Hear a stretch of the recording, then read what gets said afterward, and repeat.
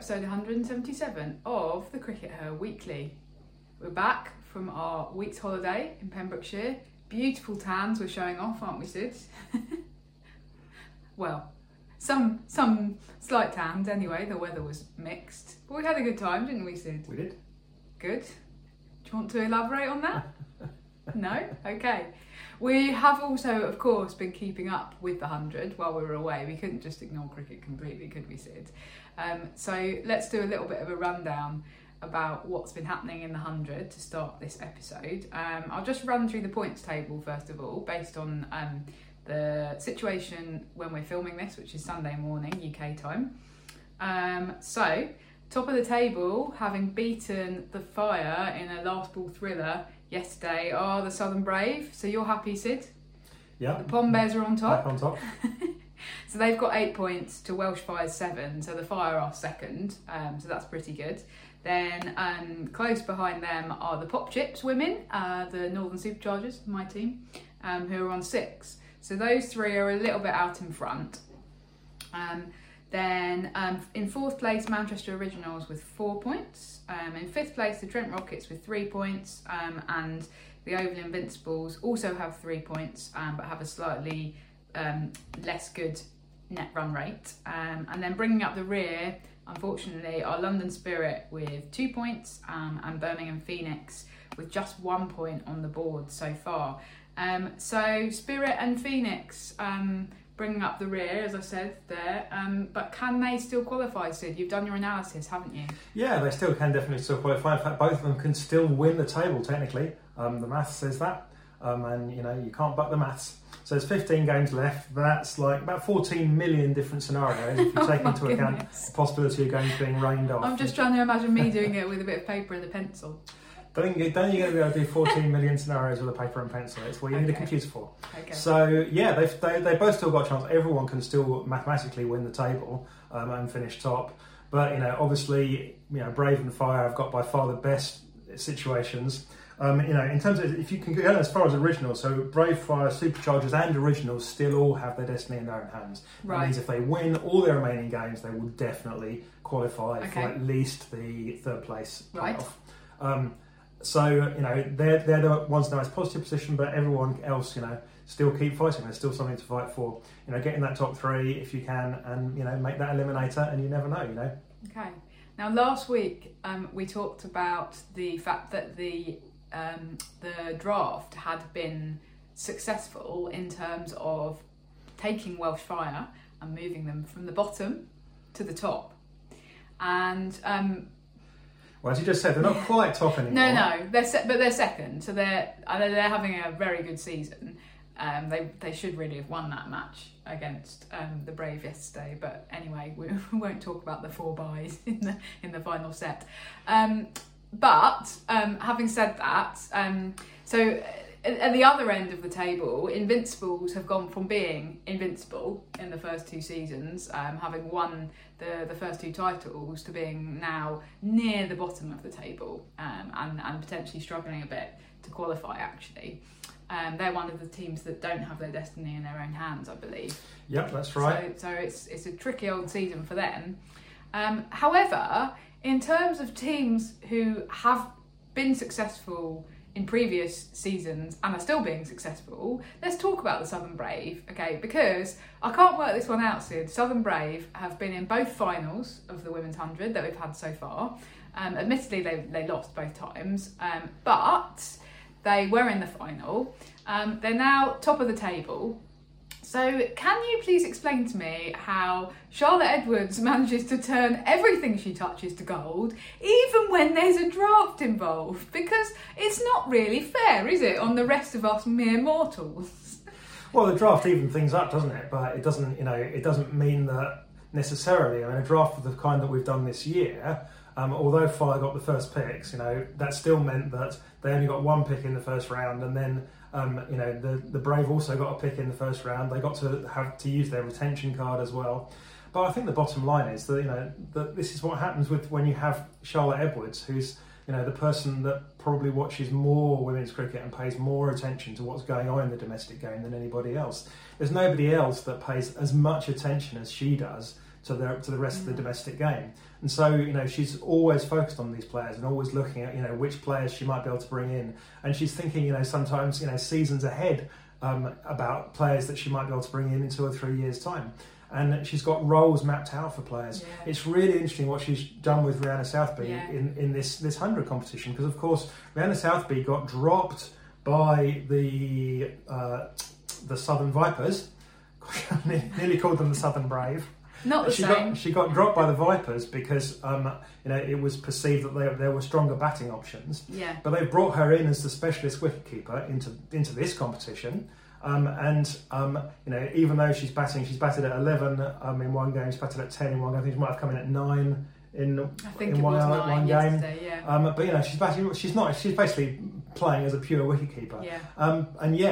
It's been a very successful strategy, and she's won a Player of the Match award. I think you mean Match Hero award. Well, I think you mean Meerkat Match Hero. That's true. Sorry, I didn't get my branding in there. Anyway, she's won a Meerkat Match Hero. And when was the last time a wicketkeeper won a Meerkat Match Hero purely for their wicketkeeping, when they hadn't even batted in that Well, case? I don't think we had Meerkat Match Heroes before this season. Didn't have much Meerkat Match Heroes in my day. Yes, no, I know what you mean. I think it's unprecedented for somebody to be player of the match purely on their wicket keeping. Charlotte Edwards, shows again that she's a very shrewd analyst of the game, and she knows the players very well, and she knows what people can do. Yeah. And Rihanna Southby's always been a decent wicketkeeper. The issue with her, has never been her ability to pull off some top class stuff behind the stumps. There's kind of dual issues with her. Have always been that her batting is not up there with most of the other keeper batters, and she maybe has had in the past a few concentration issues where she's let the basics slip through all the while pulling off something spectacular. So if she'll pull off something spectacular and then she'll mess up on a couple of basics, and you don't really want that either. But ultimately, what Lottie's concluded is that she can do the business here, and she has done, and Lottie's been proved right again. So some canny ability to work out who the Brave needed to focus on retaining, because there was some kind of criticism about them letting Sophia Dunkley go, for example, but having Dani Wire and Smriti Mandana at the top of the order, and then with Maya Boucher coming in at 3, they look very, very strong with the bat. Yeah, no, and Dokes has made a couple of good contributions. She's doing well for Fire. Yeah, exactly. So now at the other end of the table, Raf. So we've seen that that Brave negotiated it really well. We've seen that Fire negotiated the draft really well. What's that with Spirit? Because they seem to have not really taken advantage of the draft to be able to. What's your theory on Spirit, Raf? I don't know if I have a particular theory, other than to say I think that it was really unfortunate for them to have 2 washouts right at the start of the competition, because I think what that's effectively meant is that other teams have come in and have kind of been able to gel together and work out how they play together, and they've almost got a 2-match head start on the Spirit. So having those washouts at any time is unfortunate, but right at the start it makes things particularly tricky. So that means that Spirit have actually, at the time of us recording this, only played 2 matches. So it's probably a little bit early to say, we're going to judge them just on 2 matches. But perhaps we should talk a little bit about washouts, because that has been, unfortunately, a continued theme in the 100. We did talk about this last week, and then I think that on the day that we recorded it, both of the matches on that day were also then washed out. So the first 7 matches, I think 4 of them were washed out or something. Anyway, there was a question raised actually about this, because the Old Trafford game this week had to be abandoned. I think that was on Tuesday maybe. I've slightly lost track of the days, but it was Originals v Spirit. And Daniel Gidney, who's the Lancs CEO, actually tweeted, and he said that the women's game shouldn't have been abandoned because it was abandoned really early. It was abandoned at 12 noon. So that the men's game could start on time at 2:30 p.m. And he said that basically the men's game should have started a bit later, so that they could have got in a women's game, and a shorter women's game, but they still would have had two matches instead of just the men's game being played. And he said, there's currently 0 ability to mess with the men's timings. and that shouldn't be the case if we are truly an inclusive sport that prioritises gender equity. And sort of went on and said they could play till 10 p.m. because they could put the lights on, etc., etc. Anyway, so we had a question from Don about this. Hi Don, if you're watching. Basically, what do you think about this? But what was interesting was that after that, possibly even the next day at Lord's, the men's match, I think it was at Lord's, again, I feel like I'm a little bit all over the place because we've been watching everything remotely. The men's game was actually delayed by 15 minutes so that they could play, albeit a reduced, but only a slightly reduced women's game. So I think they played 85 balls or something like that instead of 100. And then they ended up having to delay the men's game because there wasn't quite time to do the turnaround. So that almost that Daniel Gidney comment was, it seems like, was noted by the folks at the ECB and was then acted upon. Yeah, it's very interesting. You do feel sometimes with the ECB that they're like, oh, we can't possibly do that. That would be a ridiculous thing to do. And then 5 minutes later goes, yeah, we're going to do that. Yeah, and that's a little bit what's happened here. But I mean, at the end of the day, the women's competition was particularly suffering. I'm not a weatherman. No, don't think anyone thought you were. I'm not John Ketley, but who? John Ketley's a weatherman, Raph. Remember that one from the 80s? John Ketley's a weatherman. John Ketley, No idea. I thought you were going to go with at least like somebody I'd heard of, like Michael Fish or. Well, actually, the last line of the chorus is "and so is Michael Fish." So what is this song? Somebody did a song about weathermen. Yeah, John Ketley's a weatherman. I was actually at school. I was in the same house at school as his son, and you can imagine how his son suffered as a result of this song being on top of that. Okay. We've massively Apologies to all viewers and listeners to subject you first of all to Sid singing and secondly to a song about a weatherman. Anyway, I'm not a weatherman, but I wonder if there is something about it being more likely to rain during the day than in the evening. But that's certainly so it might be random, it might not be. But it does seem to have been the case this year that the weather was affecting the women's competition much worse than the men's competition. But the ECB have shown some flexibility, and that's a positive. So yeah, definitely. Thumbs up. And I do think 2 thumbs up. Go on, Raph. We can do 3 thumbs up. No, she hasn't got any hands left.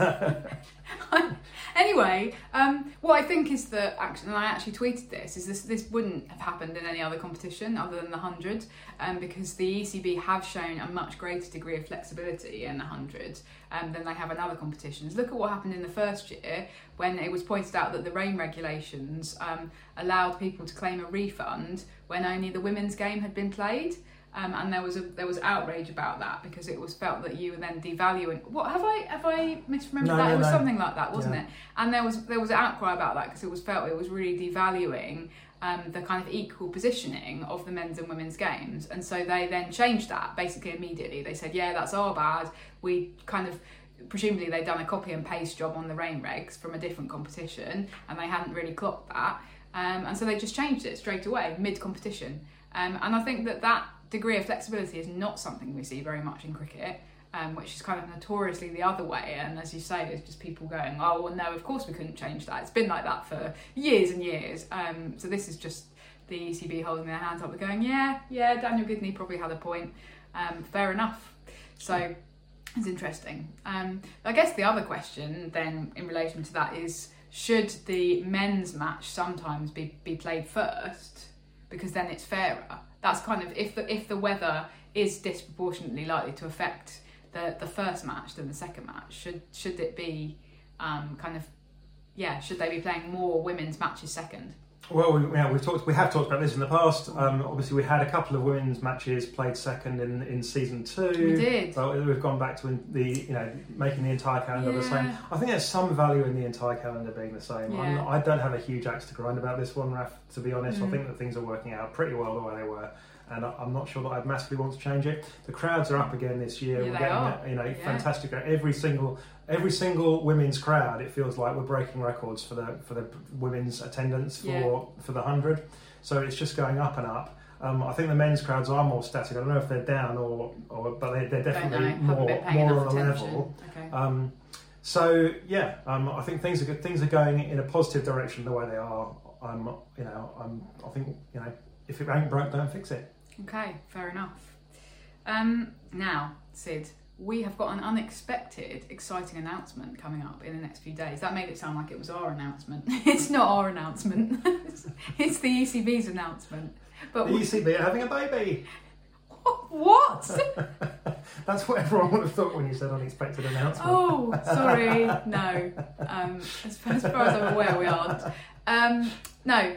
We're actually getting the announcement for the England squad for the Sri Lanka series, which is being played in September, which is unprecedentedly early, I must say. I'm not sure what the rationale is behind announcing it this early. Any ideas, Sid? Well, it does feel early. Obviously, we know that the England contracts expire in October. Okay. Therefore, players have to be told about changes to their contractual situation at least 4 weeks prior to that. Right. So that probably means that those conversations are ongoing, and maybe it pertains to that a bit. Possibly. But Okay.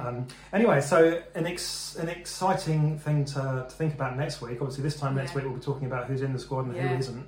Who's been performing well, Raf? Who might be coming into that squad that we haven't seen so far this summer? Yeah, well, I mean, the obvious candidate is Maya Boucher. She was in one of the Ashes squads, wasn't she? But she hasn't actually played a game for England this summer, which some people did kind of comment on at the time because she's been having some good performances for Southern Vipers, and she's been really doing the business for Southern Brave in the 100, coming in at number 3. I wrote down her run of scores: 31, 9, 31, 63 not out. I think she got the Meerkat Match Hero Award for that one, and then a 42. So, we talk about that powerful opening partnership for the Brave, but having Maya Boucher coming in at 3 behind that, if one of those players doesn't come off, is equally important. So she's been having a great time in the 100. Yeah, but are you gonna take Alex Capsey out from her role at number 3? That's a bit of a dilemma there, isn't it? Yeah, it's a tough one because obviously I think Maya Boucher, when she played before in England in T20s, was opening. Am I remembering that correctly? I thought she batted much lower down. Oh, I okay. thought she was batting at 5, 6, even so 7. her natural position in domestic cricket has been as opener, I think. Yeah, this season she's been opening. Yeah. So then the question is, how do you make room for her in the England batting lineup? And what's interesting is actually that she is batting at 3, as I say, for the Brave. Is she kind of sticking her hand up to Heather Knight and going, look, I'm flexible, I don't have to open, because that means like basically axing or changing the position of either Sophia Dunkley or Danny Wyatt, who have both been reasonably successful. Dunkley not so much in the Ashes, actually, but she is kind of doing the business now a little bit for Welsh Fire. So I don't know, it's a tricky one, isn't it? But I wonder whether Maya has gone, I'm going to bat in the middle order for Brave, because then I'm showing that I can do that for England, and please can you find a spot for me? And I think it's difficult to argue against when somebody is outperforming or is performing so well in domestic cricket. Yeah, no, I think there's no doubt she's outperforming Dunks. I mean, on form, Dunks is the one probably to go at the moment. I mean, because at the end of the day, you probably want to keep Alice Capsey in there because that's an investment in the future. Yeah. You're obviously not going to drop Heather Knight. You're not going to drop Nat Siva, and by this point, you're already down to that 6 and 7 roles, and they're different kettles of fish. Yeah. So, but I wonder whether the way to view it, if they do kind of switch in Maya Boucher for Sophia Dunkley or whoever, is that actually they're viewing the Sri Lanka series as much more as a kind of a sort of development opportunity. It's not going to be anything like as competitive as the Ashes, let's be honest. There's still World Cup qualification points at stake there, and England, might end up needing them, having already dropped a load of points to India last summer. That's a really good point, because the other can't take risks. The other player that I know would really like them to bring in would be Grace Scrivens, but she is not having. Well, she's playing for London Spirit, so she's only had 2 chances in the 100. So but she's batting way down the order. She's unlikely to be able to make much of a case for herself. And let's be honest, her format is really 50 over or even Test cricket. Should she get that opportunity? So then you've got the dilemma of do you throw her in the 50 over stuff, when actually that is the stuff that matters in terms of World Cup qualification. Yeah, and at that point you're saying, well, who do you drop at that point? Do you drop Tammy Beaumont from the 50 over team, in order to make room for her, or does she pair up with Tammy Beaumont? Do you drop Emma Lamb from consideration and have her partner with Tammy up top there? Move Danny Wyatt back down the order again as Danny Wyatt continues her perpetual ping pong between opening and coming in at 6 or 7. It's not massively fair on Danny Wyatt though, is it, to keep doing that to her? No, and Danny Wyatt, continues to be in great form. She's playing the best cricket of her life as well. She definitely still merits her place. The way she's playing at the moment. Yeah. So, anyway, lots of dilemmas, which we'll be excited to find out what actually is announced. Who is in the squad? Indeed, yes. Okay, now Sid, while we're away, there's also been some other women's sport going on, which has been very exciting. Practically didn't have to leave the bed and breakfast all week. We could have just sat in front of the telly and watched women's sport. It's great. I enjoyed watching a bit of the Netball World Cup last weekend. Unfortunately, England lost to Australia in the final, but hey, that's okay. We can accept losing to Australia. It seems to happen a lot. Talking of which, in the Football World Cup, England will be facing Australia on Wednesday, I believe, in the semi-final. So that's going to be a bit of an exciting one. But there was a little bit of controversy a couple of matches ago for England in their match against Nigeria, both sides playing for a spot in the quarterfinals at that point. So Lauren James, England player, got sent off for basically stamping on a Nigerian player. It was a horrible, deeply cynical professional foul. She knew exactly what she was doing, and she was rightly red carded. Mm-hmm. But it was really interesting because it gave a lot of people some food for thought, because there remains this narrative that women's sport is nicer and not as dirty and not as foully as men's sport, and that the women playing football are all much more positive role models than the men. And that kind of gave some people some pause for thought, didn't it, Raf? Yeah, absolutely. It's definitely been a narrative that has played out historically. There's been this whole kind of the way that the press has covered women's sport, and specifically thinking about women's cricket. It's been like, oh, they're all lovely, and isn't it nice? And let's pat them on the head because they don't really care about winning. They're just there's brighter cricket and it's nicer cricket, and that's the reason why we should all go and watch it. And actually, no, what we're seeing is that as women's sport becomes professional, unfortunately it does adopt some of these practices of men's sport, men's professional sport. Well, I say unfortunately, I mean, why should the women not care just as much as the men do? Especially given that now there's a lot of money and fame potentially at stake. I mean, I obviously don't agree with stamping on somebody's back, but I tell you a recent example of this in women's cricket was, of course, the Dipti Sharma mancad, because not only were people outraged from a kind of, it's against the spirit of cricket. I definitely think there was a gender thing of, this shouldn't be happening in women's cricket because they're nice and they like each other. Alyssa Healy, I'm not going to say that word, but we need to bring the B back to the women's Ashes, was another example of it. She was saying people expect us to be nice because it's the women's Ashes, and I don't agree with that. And I'm on board with Alyssa Healy, I think. At the time I was a little bit uncomfortable about the mancad, but in retrospect you kind of go, some of the kind of, I was going to say discourse, that's a stupid academic word, some of the conversation around that was very problematic, actually. And some of the discussion around this Lauren James thing has also been a little bit like people going, oh, hang on a minute, the women do things that the men do. Yeah, and there's been almost an attempt to sort of excuse her and, say that, well, obviously she didn't mean it, and it's that whole thing of, she's not that kind of player, which we've actually seen quite a lot of. It's happened so often in men's football that it's become like it's sort of a standing joke that the manager will, after a player's been sent off, that the manager will come out after the game and go, oh, he's not that kind of player.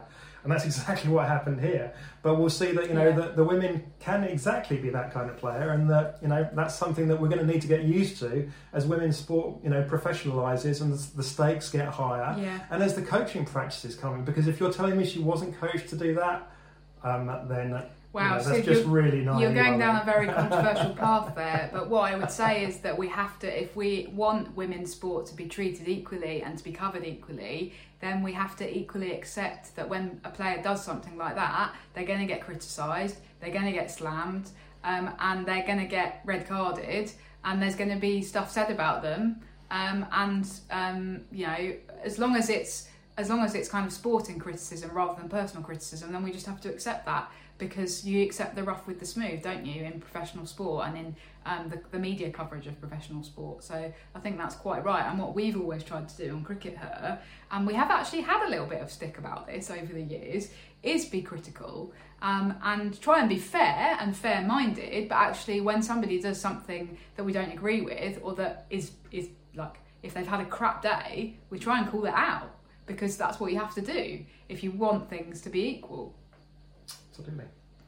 Great. Well, we will enjoy watching England v Australia on Wednesday, and hope some of our viewers do as well. In the meantime, we've got 200 matches to watch today. Yeah. So we better get cracking on uploading the video, Raf. Right, so we can sit down and watch the matches. Okay, well, thanks for tuning in, everybody, and we'll see you next week. Bye. Bye.